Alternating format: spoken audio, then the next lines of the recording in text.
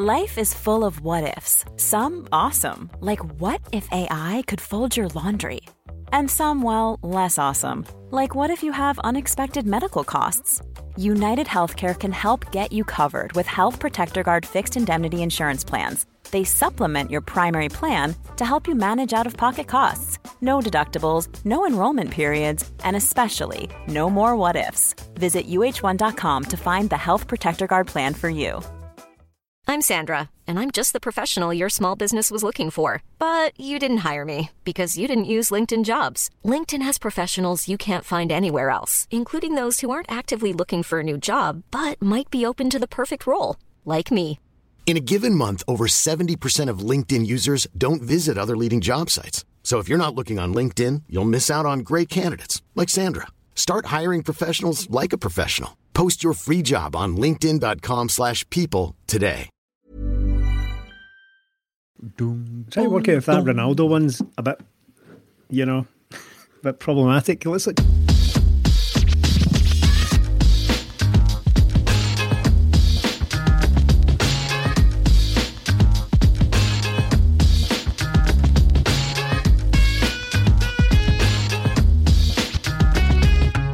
Episode 253 of 20 Minute Tims. I am your host, Jamie, and I am joined by Melly. Yes. And Stephen. Hello. And let me just ask you a question, lads. How is it going? Oh, belter. Absolute classic, mate. Can I just say to you before we start, I don't know if you guys have picked this up, but did you know that Eddie Howe's surname, spelled Howe, right, can be used to substitute the word how, H-O-W, in any scenario, anywhere. The word how is used, you just drop Eddie Howe's name into it. So we're going to have lots of Eddie Howe puns. Oh, so what's that? There's the fun police there, Jamie. Sorry. Oh, I thought Melly was going to say it's the how of the police, or squeeze in some terrible Eddie Howe pun. Look, the reason everybody's making these Eddie Howe puns, though, Melly, is because the news has been breaking over the past couple of days. And yes, we are aware of how good our timing is with this podcast, as people have already been pointing out to us that an announcement is supposedly imminent when Eddie Howe has met with Dermot Desmond last week. Some reports were saying that he's agreed to become the next Celtic manager, all bar the paperwork, and an announcement is due this week. So that could mean tonight as we record this. Probably not, because it's Easter Monday. Could mean tomorrow morning, but it could mean never, because you never know how close to true these press reports are. But let's just take it as true. How happy are you? Oh, absolutely delighted. This was my number one from the very start. The only thing is, I thought Celtic would maybe be a hard sell for Eddie Howe because of the state we're in, and he's maybe thinking he wants a Premier League job. So I thought if Celtic can go and get him, please do it. I didn't think we could, so I'm absolutely delighted that it looks like he's going to be the man. Stephen, I've probably said on this podcast that there's no way Eddie Howe's going to be the next Celtic manager. I think I told people to forget about it. Yes, you did. I think I did, because I just never in a million years did I think the board had the testicular fortitude to go out and try and land a Gorilla Monsoon. A catch of that size. But by all accounts, they've done it, and they've spoken to some high-end, top-rated managers, which we will no doubt get into. But Eddie Howe looks to be the man, Stephen. Yeah, I'm in the same boat as you. I thought there's absolutely no chance. It was one of those ones where it seemed to make so much sense that I couldn't see it happening, because we were talking about Eddie Howe for a long time. Eddie Howe was the guy whose name first popped up in probably November. I mean, he's been out of work for all this time, and as soon as things started to go a little bit awry for Celtic this season, it went a lot awry towards the end, but as soon as it started going a little bit off the rails, everyone was like, well, this guy's out of work, so surely he could come in and fix this season. Surely he's the guy who... And at that point, it seemed ridiculous. So everybody was like, he's never going to come here. He's never going to come to Celtic. He'll bide his time for, like, I don't know, Everton, Arsenal, something like that. There's no chance we'll get him. So to be sitting here some months on, and he appears to be the number one guy, not only the number one guy, but about to sign the deal, then very exciting for me. I know in a rare twist, this is one of those podcasts where it might come out immediately after we've recorded. It might be announced the following day. But the difference here is that we at least know that going ahead. It's not going to be one of these things that completely torpedoes and makes redundant the podcast that we've just recorded. We are kind of tentatively predicting that it might happen in between us saying this and you, dear listener, hearing it. Yeah, Celtic, I mean, you could put them in whatever order you want. You can have your top 3, top 5 managers, but I dare say that Eddie Howe's in there. It doesn't even really matter the order. If you pick your top 3 available managers that Celtic could go out and get at this moment, Eddie Howe is definitely in there. Celtic spoke to Jesse Marsh. His next move is already more or less lined up. That wasn't happening, but Celtic, I heard Celtic did speak to him. So for me, I'm over the moon with it. Obviously, all this is caveated on whether or not it goes through, but he is the best possible appointment I think we could have made. Is there any debate for you, Melly? No, I don't. I think with guys like Jesse Marsh, he'd be a sort of ideal guy, but I just think Eddie Howe ticks more boxes. I've always said with Celtic, we should be able to attract these guys. We're a big club. We've had Brendan Rodgers. He should be the guy we compare everybody to and say, look, come in here 2-3 years, move on to something big. Look at Brendan Rodgers. He's probably getting in the Champions League this year. We should have that, but we've just been so bad. The structure in the club is so poor. The appointment of Neil Lennon now looks even more ridiculous when you see Rodgers, Lennon, Howe.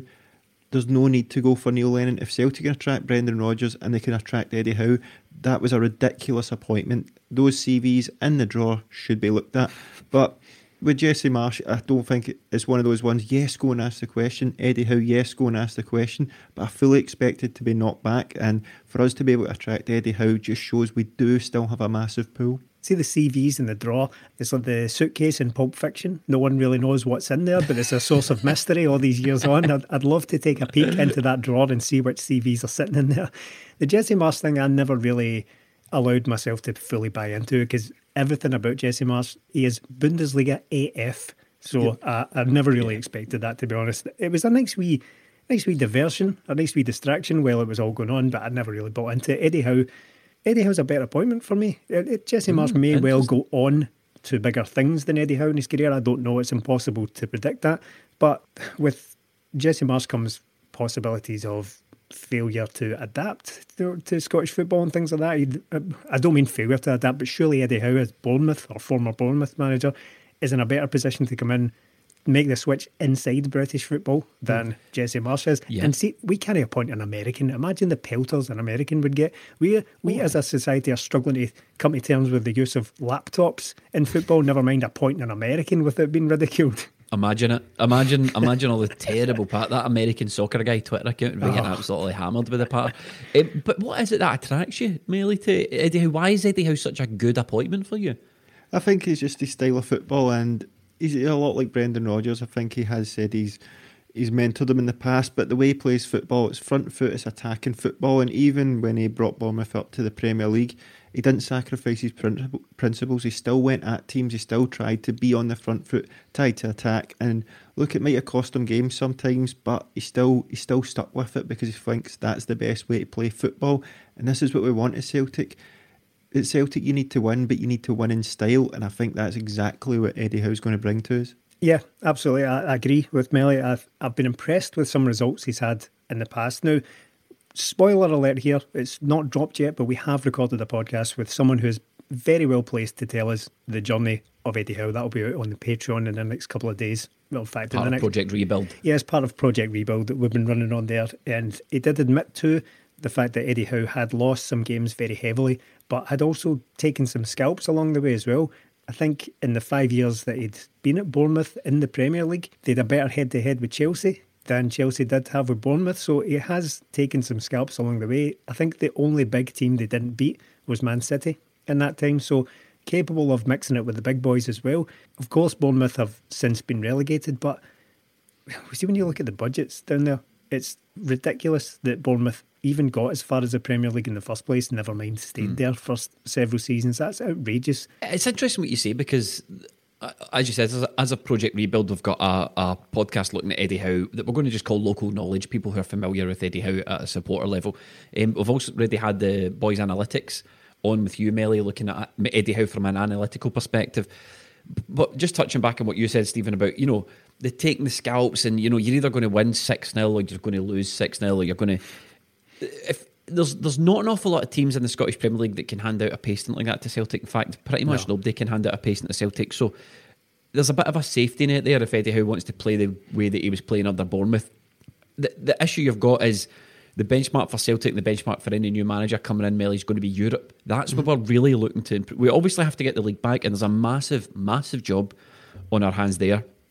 And Eddie Howe's obviously going to have to play his part in it.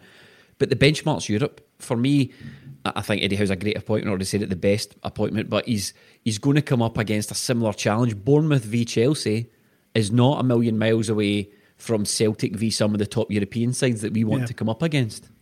No, it's not, and this is the good thing about Eddie Howe. Well, look, he didn't go out all out attacking these games. He did tweak things a bit. He did be a bit more pragmatic, and in the last couple of seasons he was a bit more pragmatic. So he's not just going to go out and just go, right lads, let's attack this team, when it's obvious if they do that they'll get beat. So he is adaptable, but he likes to stick with that principle where he's on the front foot, and in maybe 80-90% of the games Celtic play, that'll work out well for us, because that's exactly what we need. It's those games in Europe where he'll need to adapt. And yes, he doesn't have any European experience. People will say maybe that's a flaw in the appointment, but I'd probably argue he's playing against teams in the Premier League that get to the last four, the final of most European competitions. So he's probably playing against better teams every week than Celtic have played in Europe over the last couple of years in the Europa League. So I'm completely fine with that. And the no European experience doesn't really bother me. That's maybe one negative, but just I think Eddie Howe, perfect. What we've all wanted this season is a well-coached team, and I think that's exactly what we'll get with Eddie Howe. You're right there, Melly, because that's something I hadn't really considered. It's that Europe is just really a label we put on the competition. It depends who you're playing against, but is it more difficult to play against, say, I don't know, RB Leipzig or Atalanta or something like that than it is to play 8 games a season against the top 4 or however many it is in England who go far in England? So there are the big teams there that Bournemouth do play against. It just doesn't play the Champions League theme tune before it. A lot of people have been pointing this out, that Eddie Howe doesn't have European experience. I can't argue back against that, but who has? Who's come to Celtic? What is European experience? When people mean that, do they just mean difficult games? Martin O'Neill, Gordon Strachan, Brendan Rodgers all did well. The first 2 did really well in Europe without having any previous European experience coming to Celtic. So it's the same as, it's probably much like the same argument of people coming to Celtic having not won a league, whereas the best managers I've seen at Celtic, none of them have really won the league before they got here. So where does this appointment lie though? Because for me, looking at it, this is I think, and there's a couple of ways to look at it. Okay, he's not as established as a manager as Brendan Rodgers was when he came to Celtic, Stephen. That's just a fact. If we're looking at Brendan Rodgers' career trajectory, though, I'm looking at Brendan Rodgers pre-Liverpool. I'm looking at, we're appointing Eddie Howe as if we appointed Brendan Rodgers instead of him going to Liverpool. You know, he's that sort of level of manager, and in many ways, that's really a real positive as well. Because if Eddie Howe goes on to reach the levels that he was tipped for being, and people think he can, then we've got in there for a change first. We've got in there early. We've got on the front foot and appointed a forward-thinking coach, highly respected in the game, who's on the verge of his next big move, presumably, and we managed to get someone in there. So where does it lie for you? This, for me, is behind the Brendan Rodgers because he's not as established. But, I mean, it's not a million miles away. No, and it's not Brendan Rodgers for that one reason that he'd managed Liverpool before, but that was a very particular set of circumstances that led Brendan Rodgers to being the Celtic manager. I know people scoff at it now, but for very obvious reasons, because he talks pish, right? Brendan Rodgers, right? But at some level, he was something of a Celtic fan, right? He has Celtic leanings in his family, right? He might not have been as much as he hyped it up, right? And he might not have been the pure Celtic daft, naming his son after Anton Rogan and all that. Now, Do you think that wasn't true? It might well be, but it's on some level, to some extent, he was probably a bit of a Celtic fan. Look, Brendan Rodgers was getting job offers. He wasn't in the wilderness. He wasn't up in Alaska with a big beard on like the end of Breaking Bad, like completely forgotten about. Do you know what I mean? Brendan Rodgers could have rebuilt his reputation at a championship club or a Bournemouth. I mean, if Davy Moyes is getting 2 bites at the West Ham job, Brendan Rodgers would have got offers down south. So you're right in what you're saying, Stephen. Yeah, and it's not as big an appointment as Brendan Rodgers, purely because, as I say, he's not been at a Liverpool. But Brendan Rodgers had been sacked from Liverpool, lest we forget, or rather, should we forget, because I don't want to say that. Should we forget, which is another way of saying that. A wee silhouette of Brendan Rodgers. He had been sacked. He had been sacked for a reason, because he was doing poorly. They had a terrible season after the time they almost won the league. And everyone says that. He was brilliant. He almost won the league at Liverpool. But what came after that was a bit of a disaster, and he deserved to lose his job. So he wasn't quite at the height of his stock, as people make out. Brendan Rodgers was on the way back down and probably used Celtic as a bit of a stepping stone, but that's fine. I'm okay with that. Eddie Howe has had a bit of a meteoric rise, but that has halted. He's gone from Bournemouth. He hasn't worked for quite some time, so he's not quite on the same rise. But he's another one, just as you've said there, Jamie, he won't be short of offers. There's no way he is sitting there, just his phone stopped ringing. He's an in-demand coach, and if he comes to Celtic, then it's because he sees something in that, something in the project that appeals to him. And I know people say the word project as if it means inferior now, because we've had our fingers burnt with it so many times since the Strachan era. Everything labelled a project is just labelled as something that's in the bin. But if he sees something in the opportunity at Celtic that appeals to him, it's no money, because he could easily go and wait for a Newcastle, or he could have taken a Sheffield United or something like that when somebody gets sacked, and probably get paid more than he would get at Celtic. Yeah. So all seems great for me. He turned down Sheffield United. The other job that are sort of looking at him was Crystal Palace, but they've got to make their mind up whether or not they want to get him or not. And Celtic have obviously moved forward quite quickly with this one. And people criticise Celtic for not moving quick enough, because Neil Lennon was failing back in October, September time. Been a couple of months now, almost 6 weeks now without a manager. People are saying, well, if Eddie Howe is available all this time, why couldn't we? I've heard that Eddie Howe it was just a complete no-go. Don't even bother asking me to come in during a messy halfway through a season. And what you've said there, Stephen, the project is what he's interested in, is what I've heard as well. Yeah. From talking to someone, he says it's the project that Eddie Howe is interested in, and he wants to have a real say in it. He wants to have a hand in shaping this club, and he wants to bring his expertise. He wants to bring some of his own people in.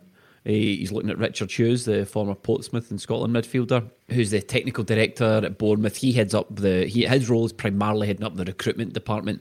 So presumably he would be stepping into the role that Nick Hammond left, and we'll touch on Nick Hammond in a wee bit. There's also talk that John Kennedy and Gavin Strachan are going to be staying on. I don't really have an issue with that happening, because if these guys are staying on, then presumably Eddie Howe's happy for them to stay on. That to me even translates into the fact that he might want them to stay on, and that's the end of it for me. If Eddie Howe comes in and says, I want to work with John Kennedy and Gavin Strachan, then that's the end of the discussion. There can't really be any more huffing and puffing about it. See, what I would say about that, though, is they would need to be abundantly clear about that up front, because if it's allowed to happen that those guys are just still here without us being clearly told that Eddie Howe has chosen those guys to stay on, then it's just going to lead to things like, he's not been given his own backroom. It's going to lead to that part. As soon as things don't look all rosy for Celtic, it's going to be, we didn't give him his own backroom staff, so he was doomed to fail from the beginning. Those are built-in failure points, aren't they? Those are built-in failure points. When the stress gets put on, the first thing people are going to go is, doesn't have his own backroom staff. That's it. And all these wee points of stress and failure that are in the system, Melly, if things don't go well for Eddie Howe, that's what people are going to be looking at.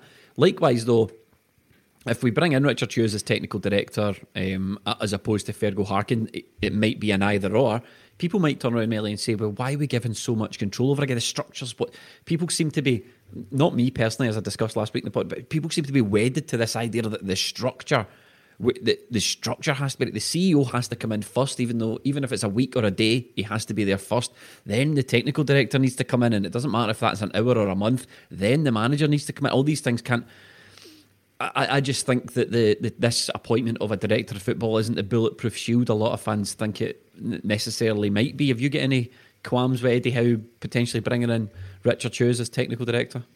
In an ideal world, I'd prefer the director of football come in first and appoint the head coach and all that. But I think with a guy like Eddie Howe, if he's available, you get him in first. And what you're saying about Gavin Strachan and John Kennedy staying, see if Eddie Howe wants him, that's perfectly fine with me. The only people that don't rate John Kennedy, I think, is fellow Celtic fans. Now, I've had a go at him previously, but everybody that speaks about John Kennedy raves about him, and people won't rave about a guy if they'll like him and don't think he's a good coach. Everybody, Kieran Tierney, everybody I've heard work under him says he's good. Managers as well. So if they're staying on, that's fine. But I get the fact that people say it has been forced upon them. But Eddie Howe isn't short of offers, as we've said. Do you think there's any chance he's going to agree to come to Celtic if he's been forced to have 2 coaches in with him? It's not going to happen. He's going to turn around and say, no, we'll do this in my terms. If I want them, they'll stay. If not, the deal's off the table. It's probably the same as Brendan Rodgers when he came in. Do you want to keep John Kennedy? Yes or no? He's not going to be forced to keep a guy on. He's got too much clout for that. So I think I can sort of rule that out. But with the director of football thing, the worry is if Eddie Howe goes in 2 years and goes to a bigger job, he'll take Richard Hughes with him. Well, this is a warning for Celtic. You've seen what happens under Brendan Rodgers. You didn't learn from it with Neil Lennon, and look at the mess we ended up in. So now you've got a good manager in. If he brings his own staff, you can get things going in the background where you can be ready if something happens, because succession planning has not been there with Celtic and we need to see a change there. So this is the opportunity for Celtic to really get the fans back on board and have a good manager in place, but also to start putting the structure in place for the inevitable, because at some point Eddie Howe is going to go, whether it's if he's sacked or more likely somebody comes in for him. Because if we brought in Neil Lennon and we brought in Roy Keane, I mentioned it last week, you're going to need to sack them because nobody's going to come in to get them. The likelihood is with Howe, somebody's going to come in for them, so be ready for that.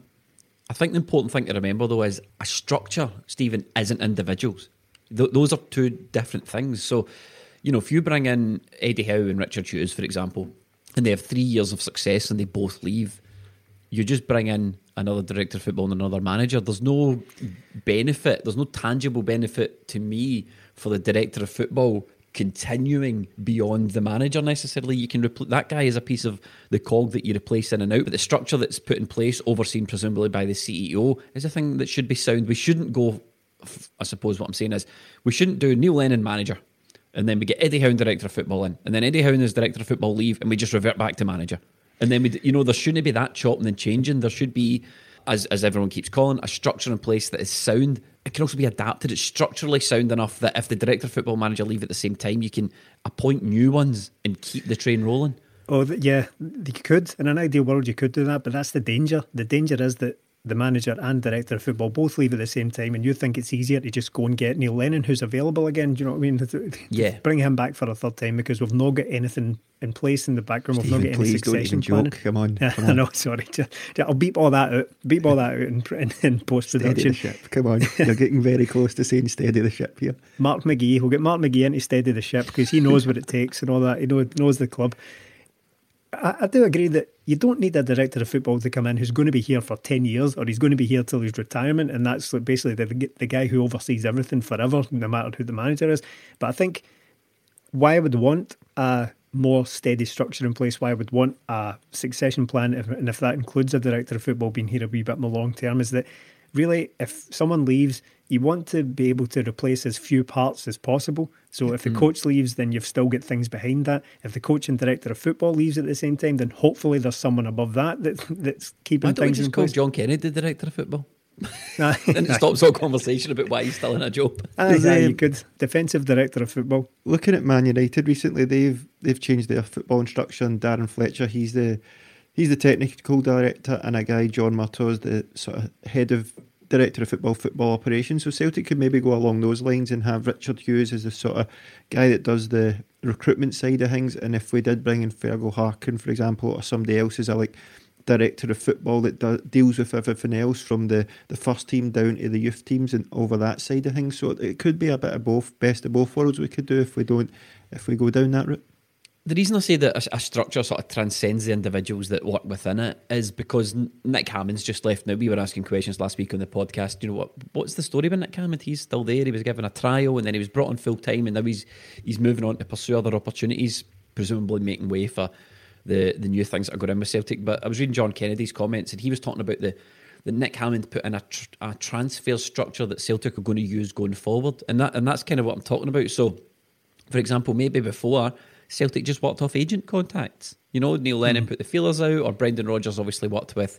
I think maybe he's a bit generous in there. I think Celtic definitely worked off an agent. They definitely worked off agent contracts, and then Brendan Rodgers came in and he had what was his guy again? Congerton. Lee Congerton, and the challenges with Lee Congerton were clear. That he struggled to operate in the area of the market financially that Celtic work in.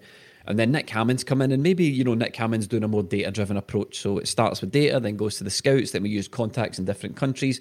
And Celtic are going to continue doing that with a few tweaks.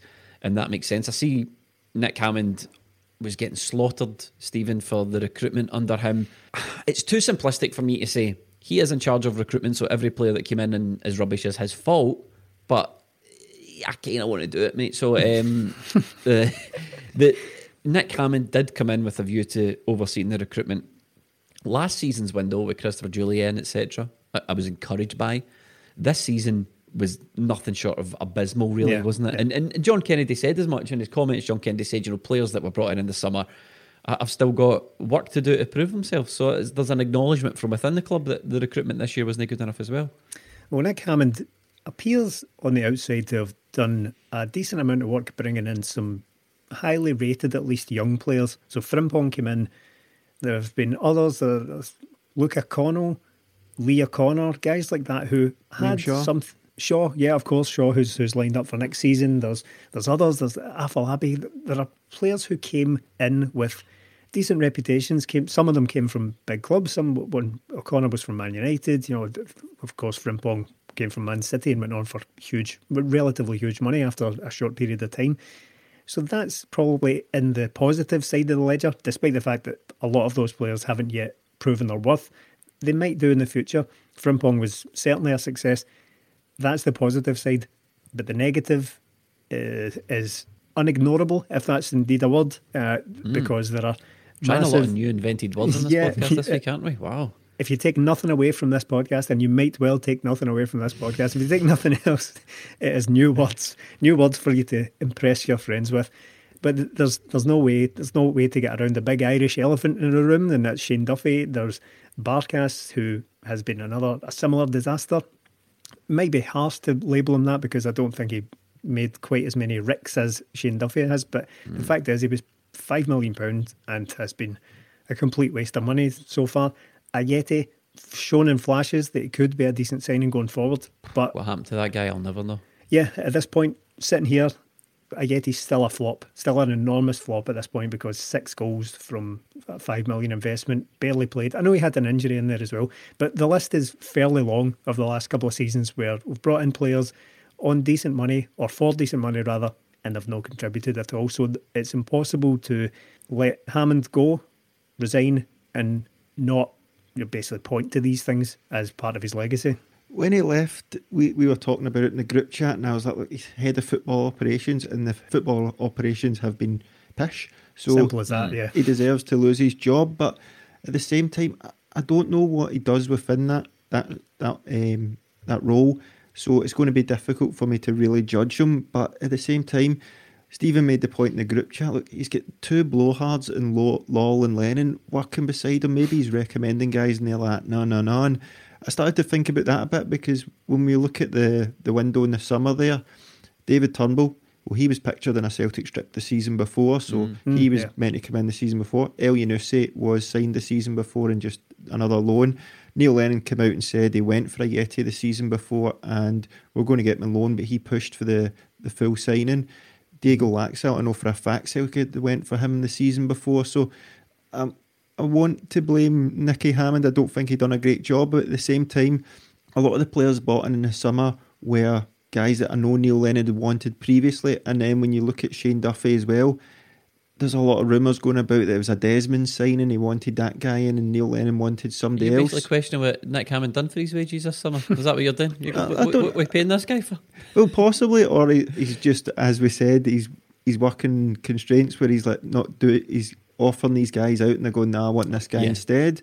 Whereas with that's the problem with Celtic. What we want now is a structure where it's not, is that a Hammond signing? Is that a Lennon signing? Is that a Law signing? Because remember the first time Lennon was around, it was every good signing was a Neil Lennon one and every bad one was a Peter Law one. Brendan Rodgers comes in and it's, I've got a million wingers, I don't need these guys. This is where we need this to stop here, and it has to be everybody's on the same page. The manager, the CEO and the technical director or the director of football all need to be in this together. Stephen, you're aware of the infinite chimp paradox, whatever it's called, the infinite monkey theory, where, you know, an infinite amount of chimpanzees with an infinite amount of typewriters would produce the works of Shakespeare. I thought it was going to be a Rangers podcast there. That's another absolute classic from this episode there. But yes, Well, it turns out, with it. if you don't want the works of Shakespeare produced, you just want any old shit on the page, you only need one chimp and one laptop, and that chimp is Chris Commons, and he has been at the laptop one more time producing any old shit. He says Eddie Howe is not the Messiah. Eddie Howe is not the Messiah in the way Martin O'Neill was, nor is he Brendan Rodgers, who revelled in the limelight from the moment he arrived. Chris Commons says, O'Neill and Rodgers were forces of nature throughout their time at Glasgow. The personalities and weight of character always gave them a chance of succeeding. Howe, by contrast, seems more reserved. He is articulate, but he's softly spoken. It's difficult to imagine him holding court in the dressing room in the same way O'Neill or Rodgers did so. Chris Commons there getting paid to tell us that Eddie Howe is not Martin O'Neill, Melly. Oh, Chris, he is not the Messiah, but you're a very naughty boy. This nonsense must stop. It must stop.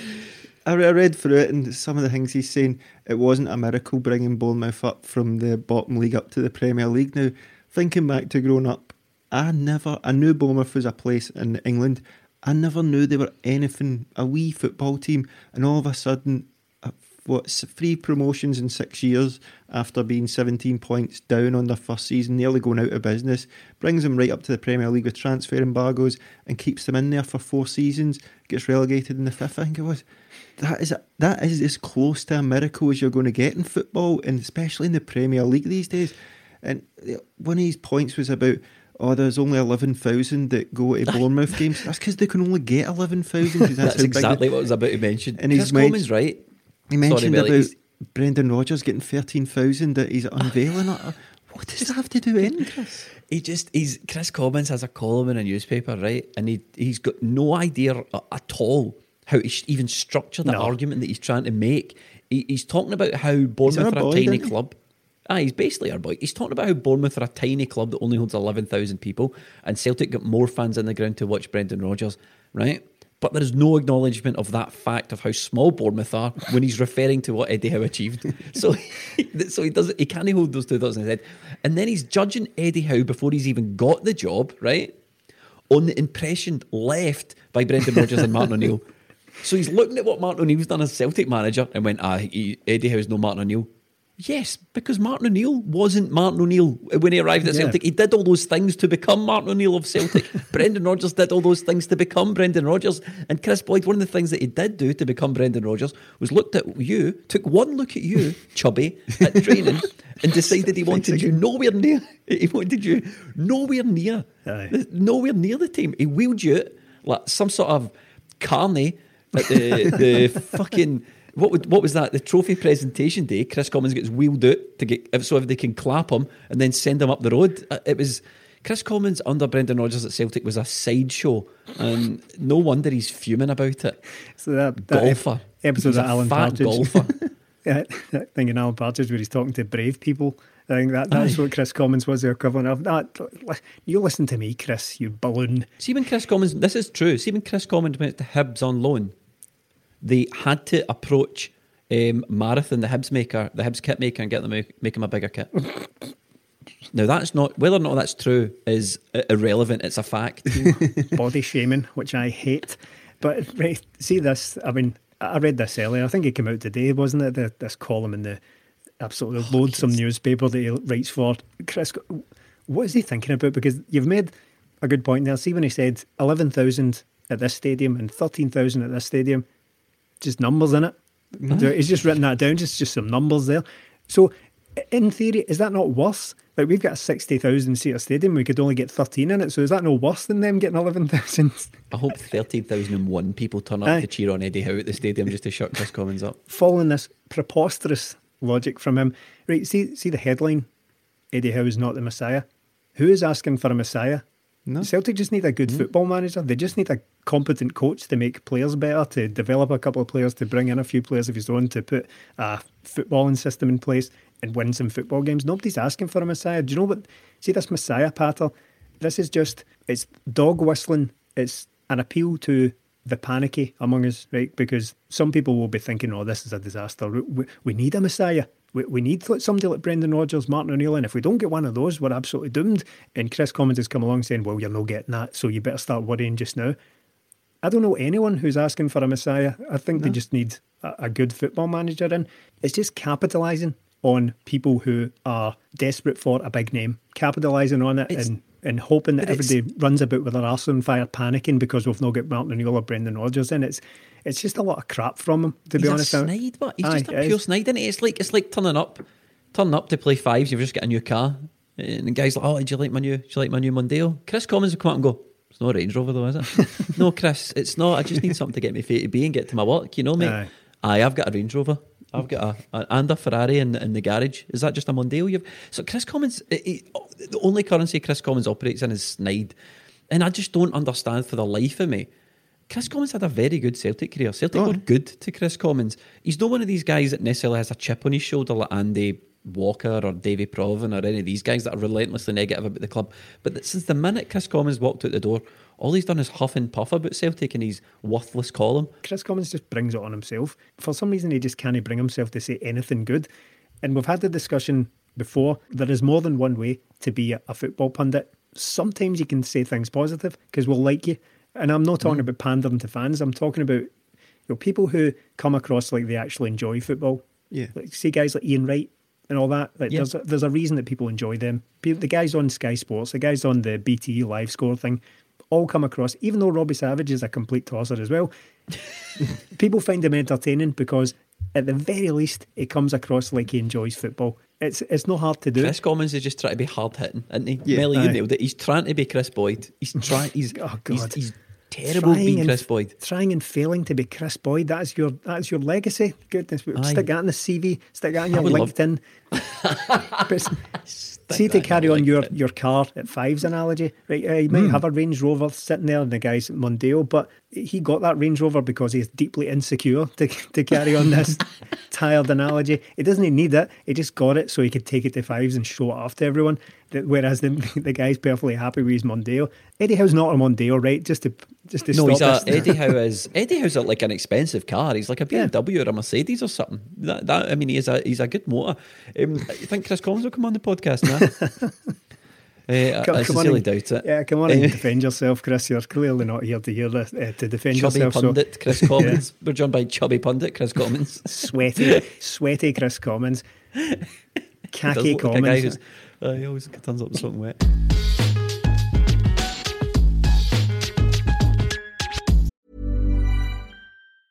Life is full of awesome what-ifs, and some not so much, like unexpected medical costs. That's why United Healthcare provides Health Protector Guard fixed indemnity insurance plans to supplement your primary plan and help manage out-of-pocket costs. Learn more at uh1.com. It's that time of the year. Your vacation is coming up. You can already hear the beach waves, feel the warm breeze, relax, and think about work. You really, really want it all to work out while you're away. Monday.com gives you and the team that peace of mind. When all work is on one platform and everyone's in sync, things just flow. Wherever you are, tap the banner to go to Monday.com. Ryan Reynolds here from Mint Mobile. With the price of just about everything going up during inflation, we thought we'd bring our prices down. So to help us, we brought in a reverse auctioneer, which is apparently a thing. Mint Mobile Unlimited Premium Wireless. How to get 30, 30, bit to get 30, bit to get 20, 20, 20, bit to get 20, 20, bit to get 15, 15, 15, 15, just $15 a month? Sold! Give it a try at mintmobile.com/switch. $45 up front for 3 months plus taxes and fees. Promo rate for new customers for limited time. Unlimited more than 40 gigabytes per month. Slows full terms at mintmobile.com. Life is full of awesome what-ifs, and some not so much, like unexpected medical costs. That's why United Healthcare provides Health Protector Guard fixed indemnity insurance plans to supplement your primary plan and help manage out-of-pocket costs. Learn more at uh1.com. Completely throw myself up there. Dominic Great Mackay. Segment there. Oh, brilliant. I'm glad we covered the Chris Commons thing. Dominic Mackay is going to come in at the job this week as well, presumably. That's been rumoured since basically... How rubbish is he, Chris? How rubbish is he compared to other businessmen and other sports? He's no Jeff Bezos. Do you think Dom Mackay's good? Wouldn't you hear about a little old man called Bill Gates you might never heard of? Chris will tell us all about it. Right, okay. We've covered that. Dominic Mackay's apparently coming in now that the Six Nations is finished and we want to get things moved on, which is good because there is a very big job to be done at Celtic. Like I was saying to you, Melly, when we had our argument a couple of weeks ago, things need to be moving a wee bit quicker for my liking.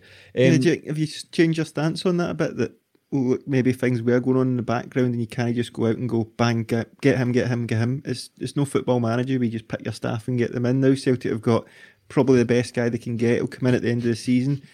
Would you have just went and got somebody else for the sake of it? Jamie's face now, honestly. I'm sitting here waiting for this. Jamie's face at the moment, listeners. Did you hear that, Stephen? I'm sitting here pissing myself. He thinks I'm going to say on this podcast that I was wrong. Oh, sorry. Never in a million years. And anyway, no, I was right because what we have done is we've phoned Dominic Mackay, get your ass up here. So he's like, I'll be there in 5 minutes. So Celtic have progressed in the only tournament that we can still win this season. By beating Falkirk 3-0 in the Scottish Cup at an unfathomable kickoff, as it was at 7:30 or whatever it was on Saturday night. Very bizarre. For me, great to see James Forrest back. It was one of these things, Stephen, where there was a lot of talk about how much we've missed James Forrest. James Forrest is never a standout player for me when he plays for Celtic. He kind of annoys me a wee bit. But I must admit, seeing him back in the hoops, it was a breath of fresh air and I thought, we have missed that boy. No doubt. I had started to worry that we were maybe overcooking it ever so slightly with James Forrest. We were doing that age-old thing we do as football fans and Celtic fans in particular, where we do that appeal to players who aren't playing to come in and save us. We maybe build them up a wee bit too much, the Derek Riordanitis. But in fairness to James Forrest, as soon as he came back in, I thought, do you know what? We have missed this. We've really missed this. He's not like fully fit and firing yet. And that is a phrase I want consigned to the bin forever as it relates to another player that we might well talk about during this game. But sure, definitely going to talk about James Forrest isn't up to full fitness yet, but he's still a danger, as was clearly shown with him getting a goal. He doesn't have to be fully at it to still provide something for Celtic that we just haven't had this season. And great to see him back. It's too little too late. Through no fault of his own, it's too late to salvage anything apart from potentially the Scottish Cup. But there's no doubt it's good to see him back. He's an eliminator, Melly. He says, we've missed James Forrest. John Kennedy said he's an eliminator. He's direct and he's hungry for goals. It's great to have him back and great to get him on the score sheet. You delighted to see Forrest back? Yeah, he brings us something we really don't have anymore. We don't have any pace in the team now that Frimpong's gone. We don't really have MD that's direct and runs at people and maybe puts defenders on the back foot and maybe allows them, it makes the defenders drop back to create space for people. So I was delighted to see him back.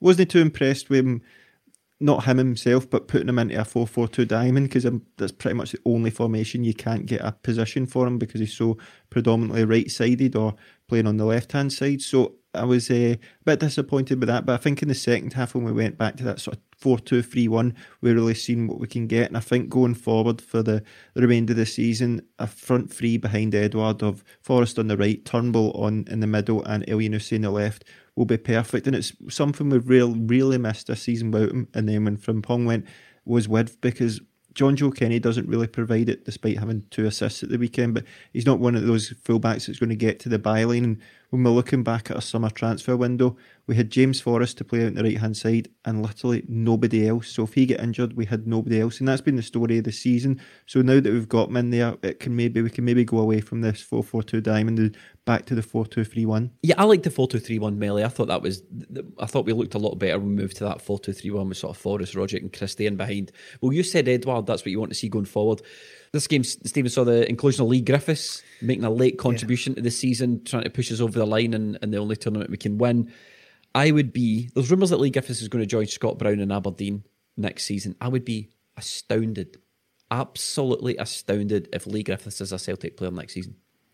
Yeah, I agree. And to be honest, having watched this game, I now think that the inclusion of Lee Griffiths in this game reflects quite badly on John Kennedy, because I'd said, maybe in the previous episode, I can't remember, but I'd said recently that he's been making some quite poor decisions of his own.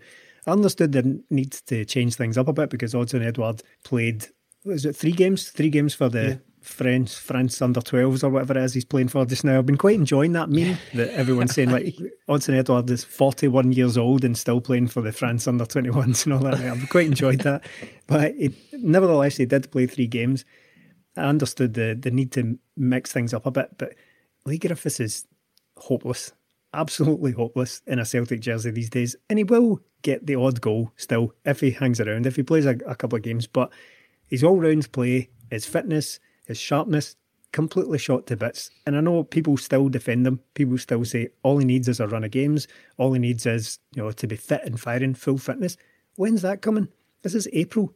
And he hasn't got himself approaching full fitness. Let's not beat about the bush here. This is an athletic endeavour. This is football. You have to be an athlete. You 100% absolutely have to be an athlete. That's number one, actually, because you can be as good as you want, but if you can't run the length of yourself, you're not going to succeed. I thought he was horribly off the pace in this game. Could have had another couple of goals maybe on another day, but that's them. The quality of chances we create. See the quality of chances Celtic create. If you're anyway inclined as a striker, the number of chances that Celtic are creating, you're going to get chances to score. Yeah. So I kind of feel like that, Lee Griffiths, we could have scored. I mean, me up front with a couple of weeks training is going to get one good chance in a Celtic game against Falkirk. Yeah, that was a lie. That's a lie. But I'm just trying to illustrate the point by being absurdist. I was going to let it slide, but you've done it yourself. So I was listening just to bring it into Eddie Howe and Lee Griffiths. I think you're right. When we think back to Rodgers, as soon as he came in, it was Mulgrew out, Stokes out, Kazim Richards out, and then Commons went in January to Hibs without playing a single minute under him. I think Eddie Howe will do the same. I've been watching a lot of stuff on Eddie Howe over the weekend, and one of the things in one of the interviews, I think it was with Gary Lineker, he said, I'm not really a fan of coaching older players who think I've been there and done it, I'm not going to change my game. He says he wants to work with people that are willing to change their game, willing to adapt, and it just put me in mind. Two players sprang to mind straight away, and they're two of the more senior players at Celtic, and that was Lee Griffiths, who's going to be one of those guys who's going to say, aye boss, and do absolutely nothing Eddie Howe says, whereas Callum McGregor's going to be one of those guys that goes, do you know what, I can improve my game here if I listen to him. And I think Eddie Howe will get on great with Callum McGregor, but he'll just tell Lee Griffiths, thanks, you're out, and that's it. Because again, with what Stephen was saying, I'm done with Lee Griffiths. I have been for a while, because yes, he might come on and score a couple of goals, but he'll let you down in 3-4 games because he'll not be fit, and he'll come away pre-season and do what he does all the time. Lee Griffiths, 40 goals a season. How long ago is that? I'd be surprised if he's had 40 goals in the last 3-4 seasons total. It's an interesting thing you've actually touched on there, Mel, and it's something we probably should have mentioned during the Eddie Howe chat. But Stephen, do you think that Eddie Howe coming in, it would make some players reconsider their future, either to stay or go? What Melly said, he's obviously going to have a conversation with players and decide who's in his plans and who's not. And I'd be amazed if Eddie Howe or any manager sees Lee Griffiths in his Celtic plans. In fact, they'd be worried if they saw Lee Griffiths in the plans. But do you think players like Christopher Ajer, players like Odsonne Edouard, players like even Callum McGregor, who's rumoured to be away, do you think these guys might think, God, well, do you know what, Celtic under Eddie Howe is a different prospect here?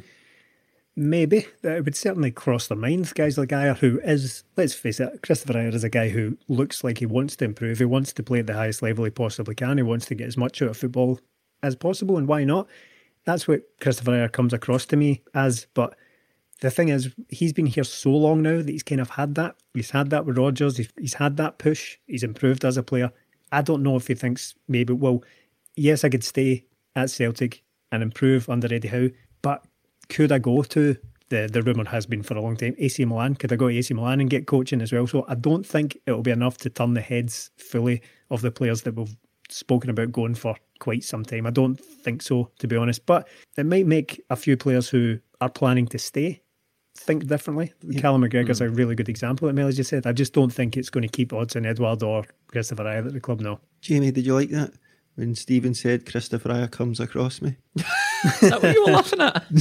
I did not say that. Comes across as, did I not say? Oh, God. Hope so. See a final thing on Lee Griffiths, right? And I think we're all in the same boat here. I'm just sick of the circus of it. I'm just utterly sick of the roundabout. It's like, not all of it is his fault. Right? He's only partially to blame for the circus surrounding Lee Griffiths, because his contribution to it is not being fit enough and not putting the hours in to be a first choice Celtic player. That's his contribution to it.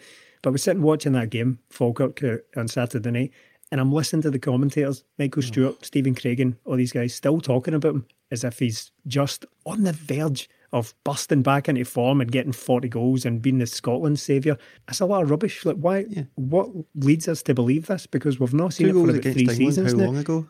And he's still living off it, isn't he? I'm sick of hearing about it. I'm sick of hearing the people who stick up for him saying, but all he needs is this, all he needs is that. He's got everything he could possibly need to be a fully functioning professional footballer, and he's not. So I'm kind of scunnered with it, if I'm totally honest. I am convinced, in fact, I've heard that people within the club, former Celtic managers, were convinced that Lee Griffiths, by this stage, wouldn't be a Celtic player, might not even still be a professional footballer. So Lee Griffiths is doing well to be at Celtic, but he's probably performing, as a Celtic first team player, he's probably putting in the bare minimum to get him over that threshold. Yeah. You know what I mean? He's probably performing at the bare minimum to get him over that threshold.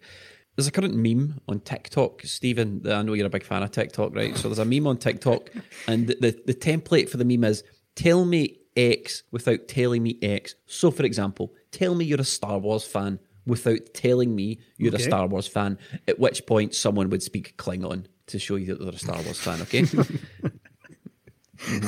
Right. So, if you look at this match stats for the Falkirk game, right, you would say, tell me Ryan Christie was playing without telling me Ryan Christie was playing.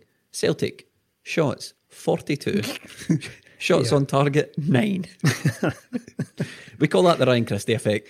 It's a shocker again. It's something that we've seen a lot under Kennedy with Celtic. We do create a lot more chances, but we're just not taking them. And that could be down to a lot of things where it's a long way into the season. He's not going to change it overnight. But the Ryan Christie thing again, he's another guy where you just think, do you know what? See if Eddie Howe come in, he could maybe get him playing well, signing a contract and get him a decent move. Then you see Ryan Christie playing, you're like, just get him out the door and all. I'm sick of him. Like, all these shots, wild shots. He did get a goal, it was a good finish. But the technique on the guy, for a guy that thinks he can shoot that often and score that often, is pretty wild. He's leaning back, he's rash. It's terrible, man. And against did you see the heat map that was doing the rounds on Twitter from where all the Premier League teams have taken shots from? Celtic's atrocious. I can describe it to you, but you can probably picture it in your head what we're talking about here. It shows you the area of the pitch where most teams take their shots, and it's a heat map type thing. And most teams are taking their shots from normal areas, like inside the box or on the edge of the box, or at least in the penalty area. Celtic's heat map is glowing bright hot red in the area of the pitch that you've seen Ryan Christie take 1 million shots from. You know exactly the area of the pitch we're all talking about, outside the box, just to either the right-hand side. This is, we're laughing about it, Stephen, and he did, fair play to him, he got on the score sheet here. But some of the shots he takes on are mental. Oh, aye. It's been a season-long thing with Ryan Christie. In fairness to him, yes, they scored in this game, and it was a rare moment of control and precision from him, because he shaped like he was going to bend it into the far corner and just knocked it in near post, and the keeper was caught flat-footed as a result. Brilliant, absolutely great finish. Yeah, it looked like he actually thought about it. But gone are the days now. We can't be blaming Neil Lennon for this. No. Because remember we sat and we were like, Neil Lennon's telling him to go out there and shoot every time he gets the ball. So that's gone. That excuse, that safety net's gone. So I feel bad about it now, because I think a lot of people are really scunnered with Ryan Christie, and I don't know what's led us to this point. It can't just be that he shoots all the time. It's maybe... I think it might be. It is for me. It's not helping, but it's been long rumoured that he's looking to leave. Like, I think there was some comments, maybe from his dad, was it, that said that he's looking for the new challenge or whatever. Right, that's fine. So that doesn't tend to go down well with Celtic fans. So that's maybe playing into it a little bit. So he seems to be a guy whose popularity is on the wane, just as he looks as if he's shaping up to leave. Contribution this season's been, he's only scored 6 goals in all tournaments this season. The returns are abysmal for Ryan Christie. Yeah, it's not good enough, especially with Ryan Christie we seen under Neil Lennon last year. He was a sort of main player at the start of the season for him. Get injured around New Year and sort of came back in, but we thought we were getting that. But Ryan Christie seems to be a sort of a patchy player. He goes through good spells. Remember he first came into the team, he just hit the ground running when he came back from that loan and was at the Hearts semi-final, and he just came in and just hit this purple patch, dipped off a bit, came back at the start of last season. But yes, I think it's the shooting doesn't help, but it's also what Stephen said, that sort of, I've heard that he wants to live a better lifestyle, so that's why he wants to go down to England, and that doesn't really help, does it? I think he thinks he's a bit better than he actually is. Whereas with guys like, if you're comparing, the biggest comparison you can probably have is the guy sort of replaced was Stuart Armstrong. Stuart Armstrong was a much better player than him, a much more well-rounded player. He went down to England, struggled for a bit, and is now a very important player for Southampton. I just don't ever see Ryan Christie doing that for MD, so it's going to be a tough one for him this summer. He might have a decent tournament with Scotland and it'll get my move, but he could be one of those guys that maybe stays around next season just to see what happens. As much as we're joking about this game here and some of the pretty poor stuff that happened in it, I thought Celtic were quite good in this game. I'm not going to go mental and just say they were amazing, because it was only Falkirk at the end of the day, but on the night I actually quite enjoyed it. I think Celtic played some really good stuff and obviously created a lot of chances.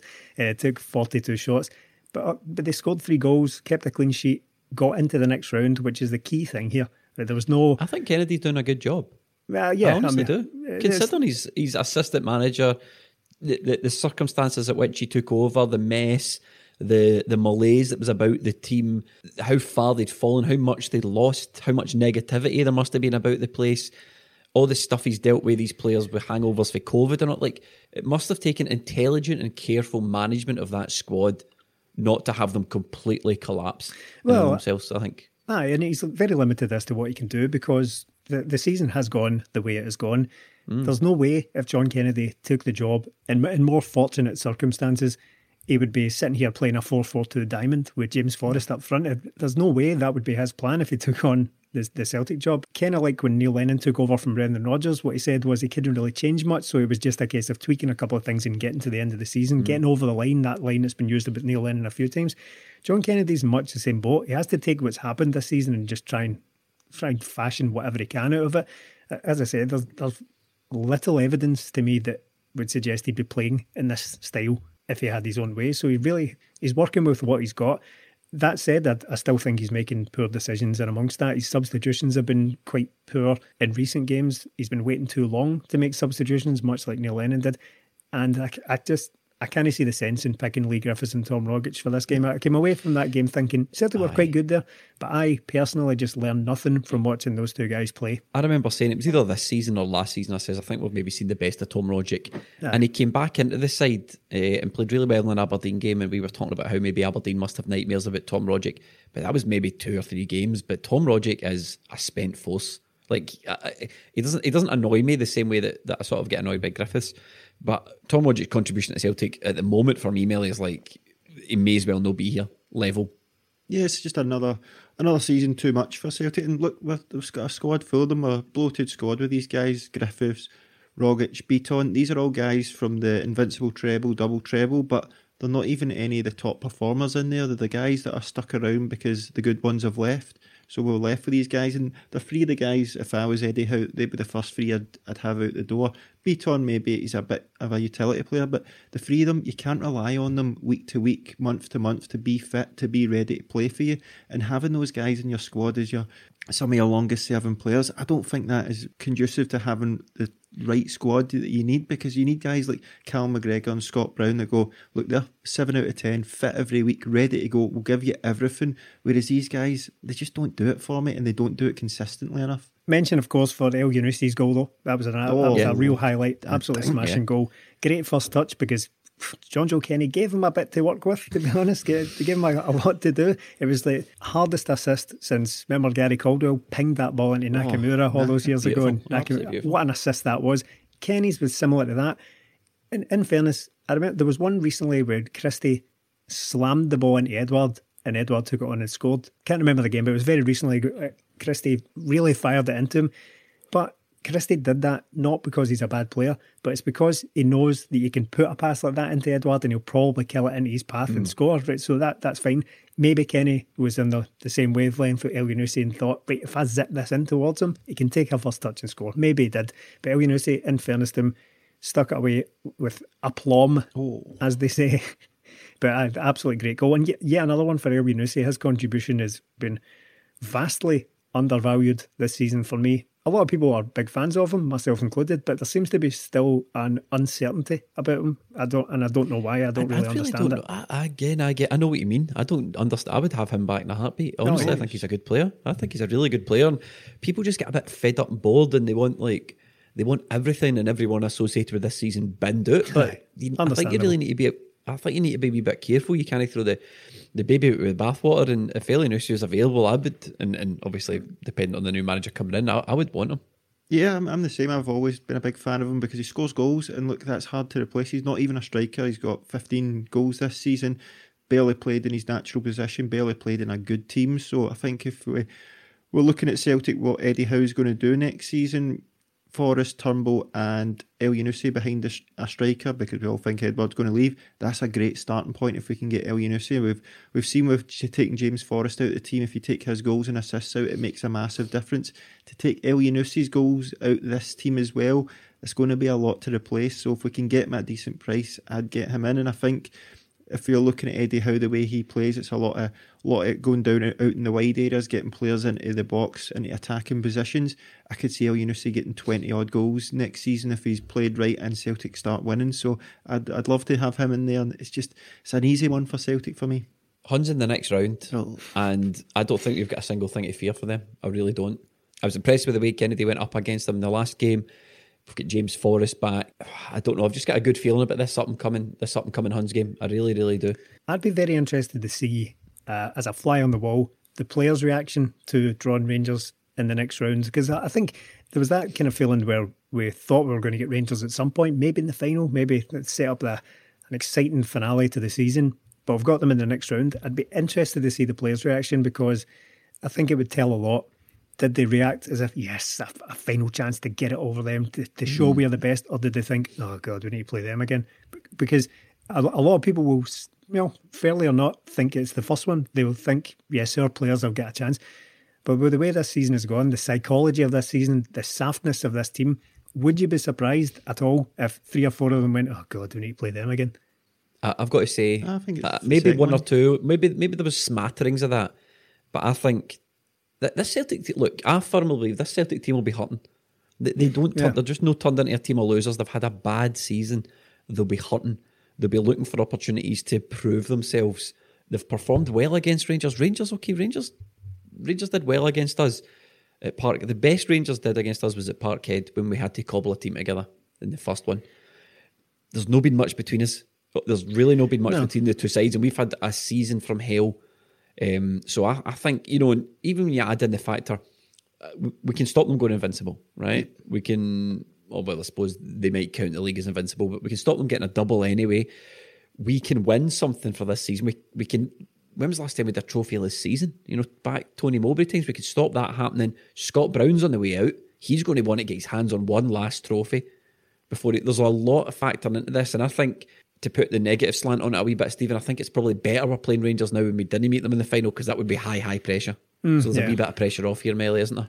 Yeah, there is. And look, if you want to be the best, you need to beat the best. And we're probably going to need to beat Rangers at some point. Is that Ric Flair or Bret Hart? It's another Star Wars quote, I'm pretty sure, isn't it? No, it's Owen. I think that's Owen Hart. I don't know. Somebody will let us know. So is that more Klingon, is it? We're going to have to play them at some point in all likelihood, because the rest of this league is dreadful and we're going to get them at some point. So we have to beat them.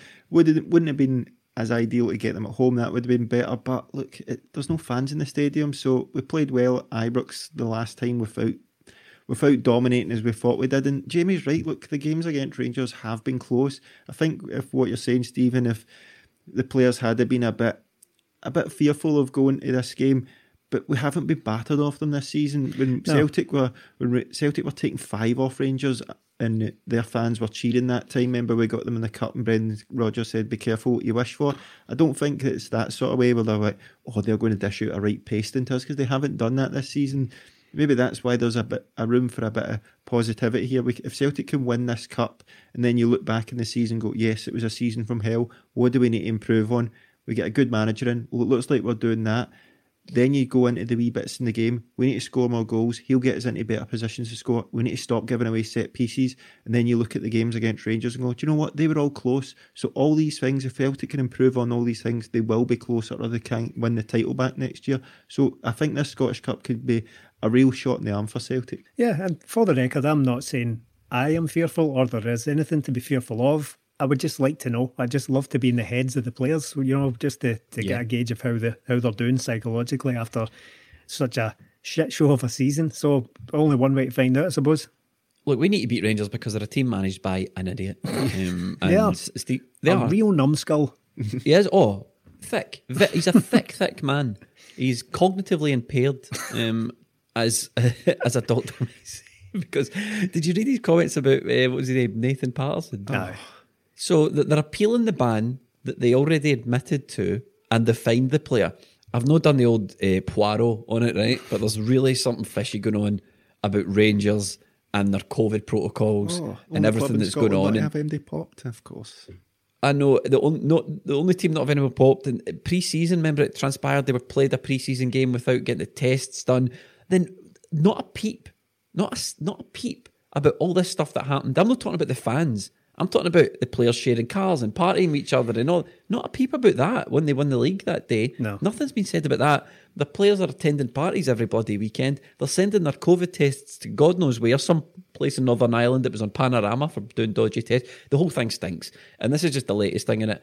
Bolingoli had to find employment elsewhere because he broke COVID rules. And here we have Rangers appealing a ban, saying it's going to ruin the boy's career. Aye. He's got a 6-game ban. Was it the greatest right back of all time or something like I said? You were potentially going to ruin the career of the greatest right back prospect ever. And quite interesting to me though that, you know how there was a delay in the SFA prosecuting these guys. This boy's ban, Rangers' only fit right back, his ban comes into play just as Tavernier comes back. Just weird that, isn't it? So they've always got it right. But yes, Stephen, the numbskull Stephen Gerrard said that this could potentially ruin this boy's career. He'll be turned out for Scotland and the 6-game ban will ruin that. This is the same Stephen Gerrard that in the game against Celtic, he played a centre-half at right back and kept the boy on the bench because he didn't think he was good enough to play against Celtic. And now the SFA are going to ruin his career. Steve. Yeah. Nobody buys it. I mean, pardon my language, but a real knucklehead. And on that bombshell, before we wrap up, regular listeners and new listeners might realise that if you leave us a 5-star review on iTunes or on Podcast Addict, we pick our favourite each week and send our favourite reviewer a gold 20-minute Tim's badge to say thank you. We have not announced a winner for a couple of weeks, but we have been pulling winners out of the hat, and these people have been receiving their badges. So, Stephen, who is this week's winner? Well, I think Nicola Miko sums it up best when she said, going back and listening to podcasts from 2018 just to feel something. And there's your winner this week. And we know how you feel. If you would like to support us, please check out our Patreon, patreon.com/20minutetims. 2 new features have launched in the past week. We have got the International Celts podcast. We dropped a pilot of that. We'll be covering all Celtic players in the Euros this summer. We've also got Project Rebuild. These are 2 things on top of what we're already doing. So check it out, patreon.com/20minutetims. Stephen, would you like to say goodbye? Yeah, well, unfortunately, I think we've potentially angered quite a lot of Star Wars fans on this episode, and you don't want to do that, so I would just like to say to them, hasta la vista, baby. Yes, dead or alive, you're coming with me, Melly. Thanks for listening.